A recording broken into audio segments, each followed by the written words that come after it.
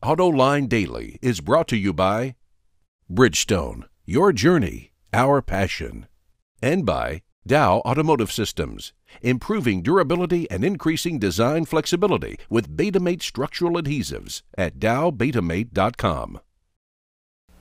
Hello everyone and welcome to AutoLine Daily. I'm Murray Feldman from Fox 2 News here in Detroit, once again filling in for my friend John McElroy for the next couple of days. But right now, let's take a look at today's top stories.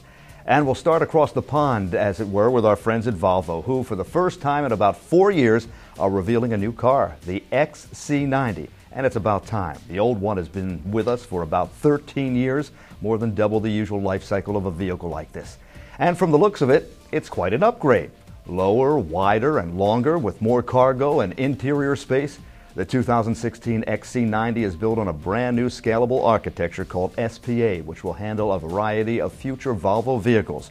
But for now, this one, due in dealerships next April, might be noted at least early on for its signature interior feature, a 12-inch tablet-like touchscreen display. And we should probably mention the 400 horsepower T8 plug-in hybrid powertrain that you can order as well. And heck, they've even updated the iconic Volvo iron mark on the grille. And if a new car wasn't enough on its own, Volvo is producing a loaded special edition that sells for about $66,000.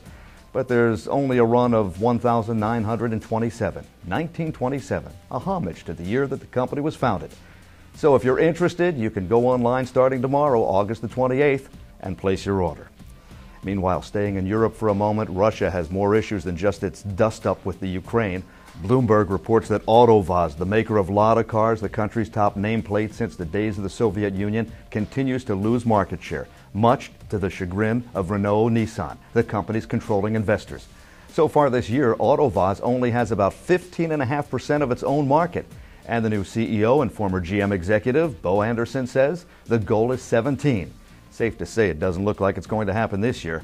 But what's on the docket is step one, reducing the company's workforce by nearly 20%. And step two, cut what Anderson calls unnecessary bureaucracy and management as well. Sounds like a different business attitude than the old Soviet Union days, eh? The battle to organize VW's Chattanooga plant just took a strange twist. Last week we reported that the UAW has enough members in its new local union at the facility to be recognized by VW as the exclusive bargaining agent for the plant.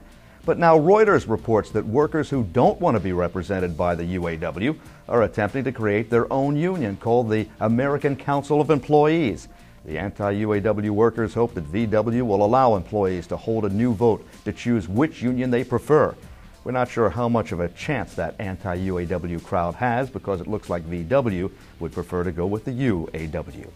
Last week, Honda stirred up a storm about big jumps in subprime lending to car buyers. Honda criticized its competitors for making loans to subprime buyers, and other media sources have warned about a subprime bubble. But now Equifax, one of the major credit agencies, says this whole subprime brouhaha is way overblown. Equifax says a lot of people, through no fault of their own, lost their job or their home during the Great Recession, and they were downgraded to subprime status. But it says that now many of these people are getting back on their feet financially, and as long as they make their loan payments on time, they could eventually get back to a prime credit rating. Equifax also pointing out that if these car buyers can't get a loan, they'll never be able to build up their credit scores. And besides, with today's tighter lending standards, Equifax says a 620 credit score in 2014 is a lot better than it was in 2007, and it says that's a key reason why delinquencies are at one of the lowest rates we've ever seen. Coming up next, a look at GM's corrosive issue. Here's one of the great things about the all-around performance of our Dueler tires. Excellent traction. Do you need a ladder? Yes, I do. Okay. At Bridgestone, our passion for performance knows no bounds. Every automaker says that it's a good idea to inspect brake lines every so often to make sure that they're still in good shape, but could this maintenance practice ever be turned into a recall issue? Here's Sean McElroy with that report. AutoLine Garage is brought to you by Bridgestone, your journey, our passion. Back in July of this year, the Center for Auto Safety called on GM to recall around 6 million trucks and SUVs from the late 90s to early 2000s due to corroding brake lines. But GM shot back saying it's a maintenance issue that affects every automaker, and these vehicles are way out of warranty. And of course, plenty of other makes and models have had brake lines wear out. So why is the Center for Auto Safety going after GM? And who's right?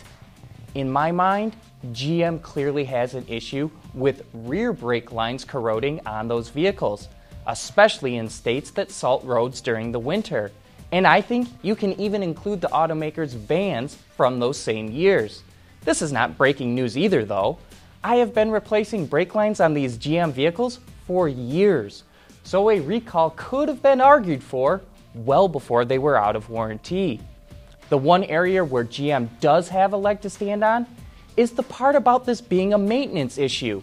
Checking for corroded brake lines on any make or model is good practice and necessary, but it's a little bit harder to check on the vehicles in question than the average car or truck.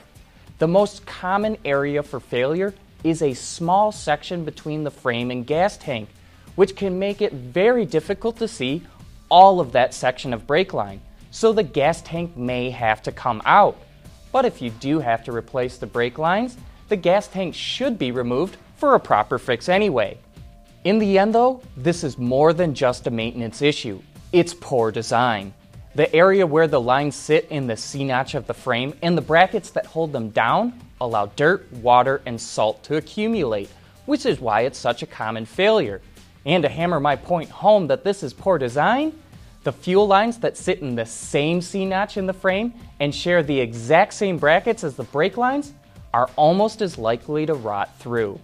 For Autoline Garage, I'm Sean McElroy.